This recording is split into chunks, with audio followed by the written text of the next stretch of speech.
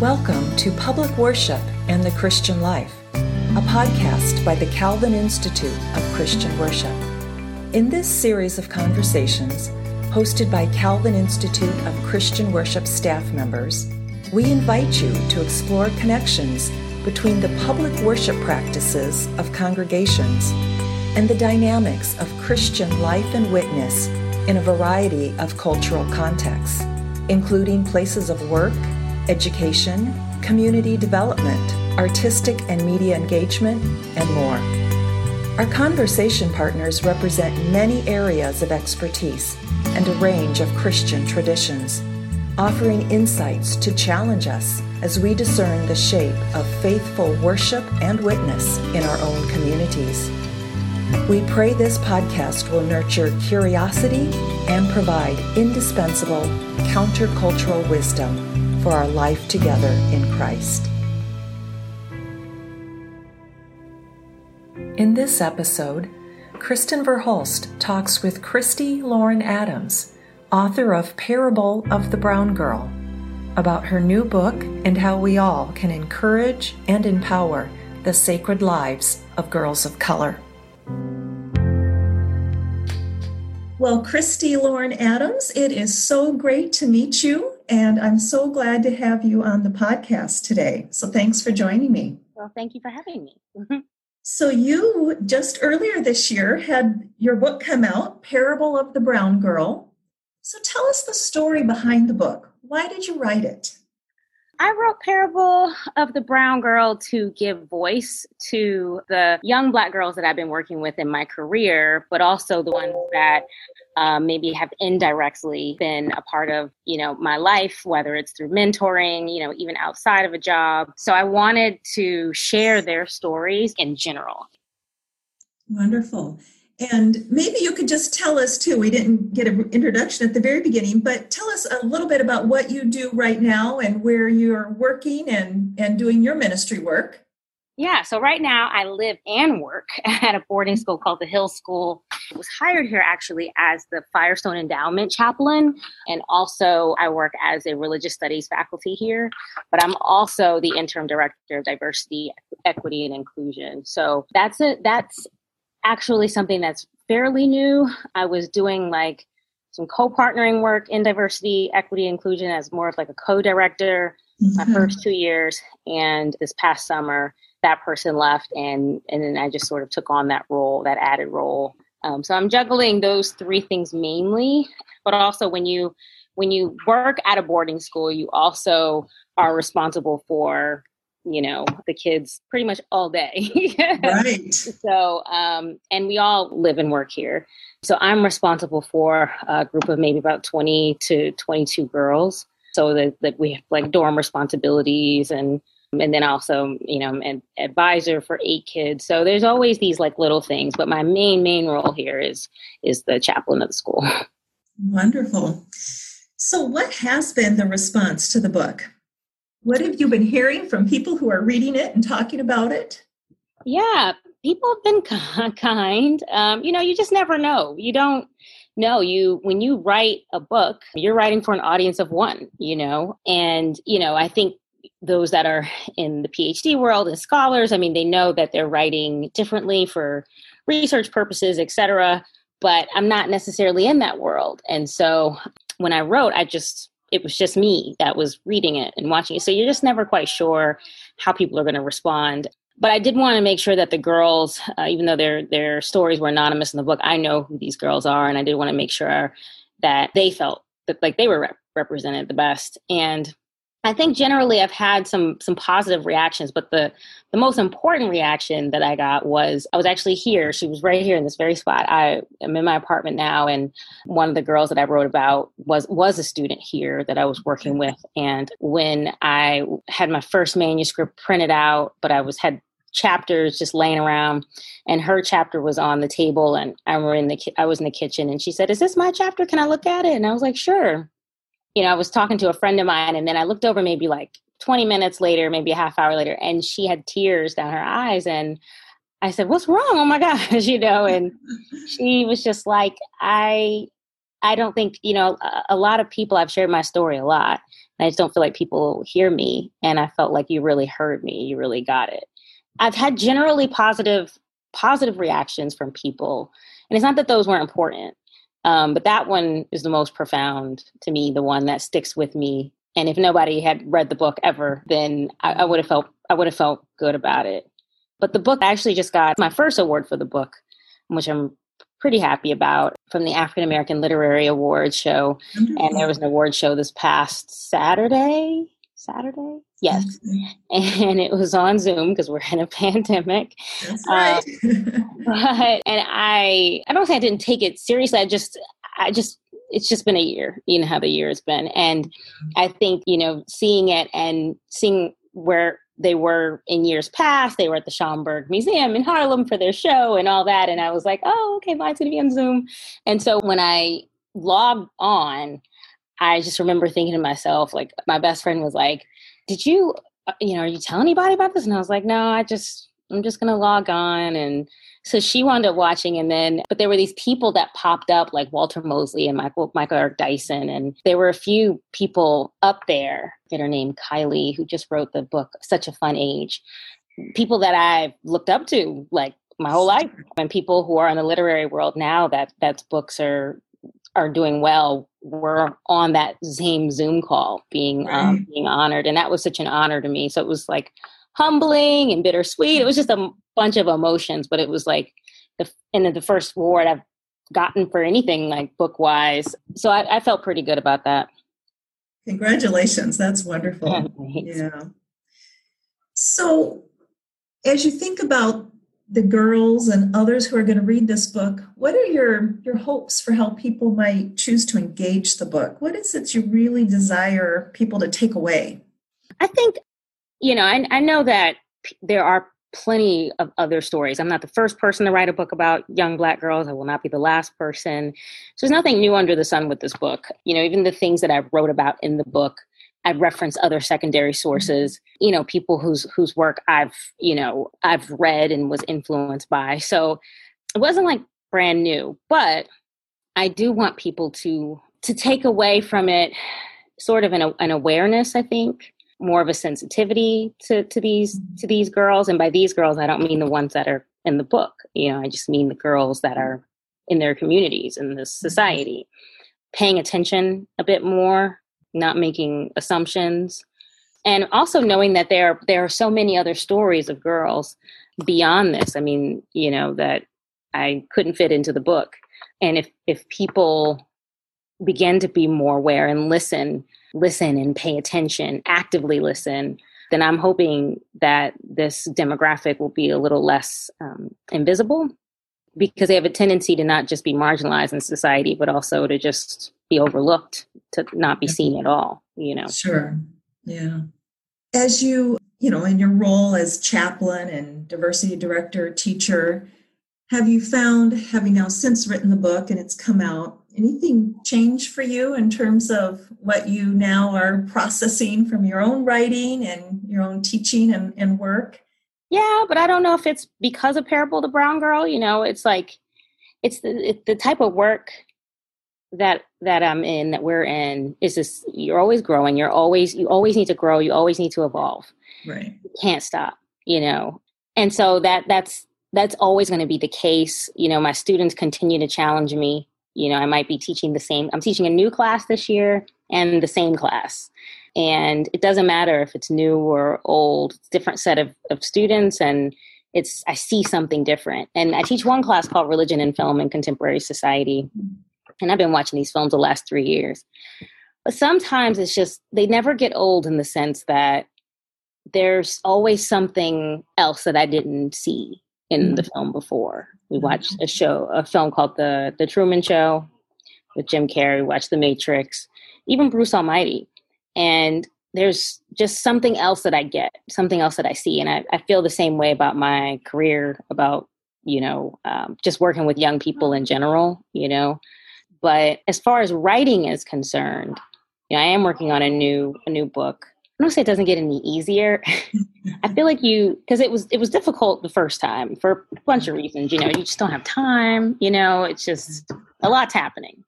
Unless you're on a summer vacation, not in a pandemic, at a beach house somewhere and you're making money just to be there, it's just not, it's not going to be a pleasurable experience, because of other responsibilities. But the process of writing is, I don't put the pressure up for the process to be the same, because I realize everybody's process is different and organic.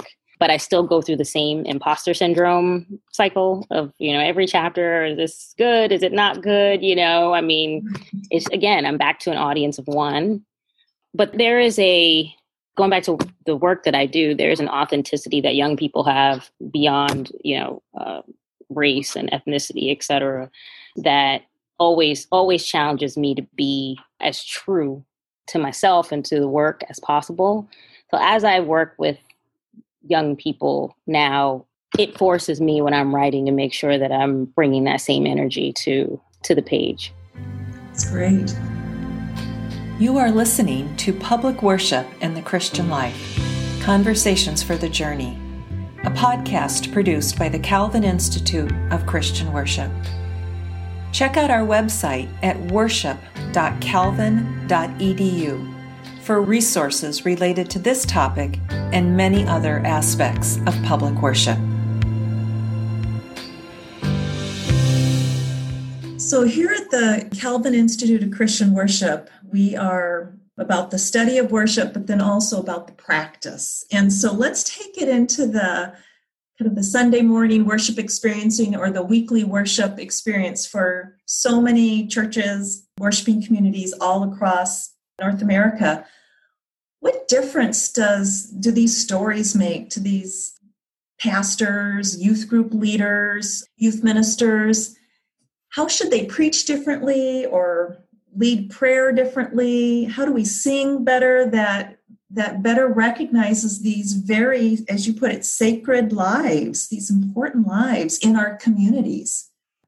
I talk about the Imago Dei, the image of God, in the book a lot, about these young Black girls being made in God's image, and not just us generally saying that, but, us seeing them that way and also treating them that way in practice. Mm-hmm. But Imago Dei is a term that I try to live by. I have to continue to remind myself that, and we all do. And when I worked at Azusa Pacific University in California, we had, it was a diversity training day they had for student leaders, but it was called Imago Dei, a day for lack of a better word, I guess. I mean, for no pun intended, or maybe there is pun intended, I'm not sure. But it was image of God. And I was like, oh, that makes so much sense. Of course, a day devoted to diversity and equity and inclusion is called Imago Dei. Like, duh, right? Like, we're all made in the image of God. I just don't see why we haven't picked that up much more, like that correlation. Like, I should be hearing it in the same sentence all the time, right? Because that is quite literally what Imago Dei is, what the Imago Dei is. And it's funny how many, people of Christian faith have read my book and said, explain to me this Imago Dei. Like, they don't, and then I go and explain it. And I'm happy to do that, but I'm also kind of sad because I'm like, not that we all need to know Greek, right? But like the substance, the content, of the term and what that means. Gosh, if we heard enough of that, we can't hear enough of it from the pulpits and the youth groups, et cetera. I think that would help us when it comes to these conversations around diversity in general.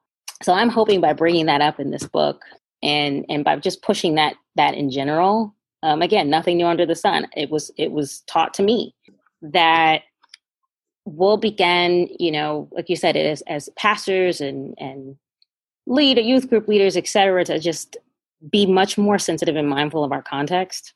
And, if I'm preaching and I'm looking around the room, and in a non-pandemic world, a crowded room, and I'm looking around the room, and there are, the multiple, we talk about multi-ethnic, faces, et cetera. Then why is our preaching so narrow? If it's about the Imago Dei, then our preaching and our preparation for that takes that in mind and is more sensitive to that context, as opposed to just saying, well, we're all one, which is sort of the scapegoat. it's hard work to preach to that context and to speak into the uniqueness of each person represented. It's really difficult. And I think the church has taken the easy road out by saying, well, we're just one. Yeah, I mean, I get it. Yeah, Paul said it, fine. But you're missing that Father, Son, Holy Spirit, Trinity, like, oh, well, they're just all one. No, we work within the nuances of that. So why can't we work within the nuances of the diversity, of the body? And I don't just mean that, I've self-published this book years ago called Misinterpreted Gospel of Singleness. Part of it is about how, it's like single married and how, we don't recognize the diversity of people's relational backgrounds in church, just in general. How there are, single women who are recently divorced, who are single parents, widows, don't want to get married again, or maybe trying to get married again. There are young single women, and there's older single women, not just women, but, and then there are people in marriages who are like separated or trying to figure out how to, get out or stay in, or there's just such diversity in that. Yet we just one or the other. But it's difficult to preach to that. You have to be prayerful and mindful and intentional. My boss at APU, I always credit him, because whenever I preached, we would have we always had these images behind us, like that we would send to our media group, just of, if we were talking about a scripture or something. But he's like, if you're going to use an image, it needs to be different people, different representation up there. And so he's like, I'm very careful about when I put out Jesus. I put out different images of Jesus when I speak. And, if I want to say, we're all made in the image of God or whatever, I'm going to make sure I'm not going to just have a white face up there, he would say. And then I started being more intentional about my preaching. So to bring that back, I just hope that something like Parable can contribute to that, allowing people to be more sensitive to the different types of people in their context, and not just sensitive to just recognizing they're in the room, but also acknowledging them and how they practice their worship. Yeah, and just the amazing diversity in all lives, but especially Black lives, brown lives, and it's not this monolithic kind of culture, but it's this broad, diversity. So I want to take it even just a little bit more. So this is Parable of the Brown Girl. So it's Black lives and it's brown lives, but it's the lives of women, of young women. So what about the role of the woman's voice in the worshiping community, in the church? That's been another, I think, marginalized voice.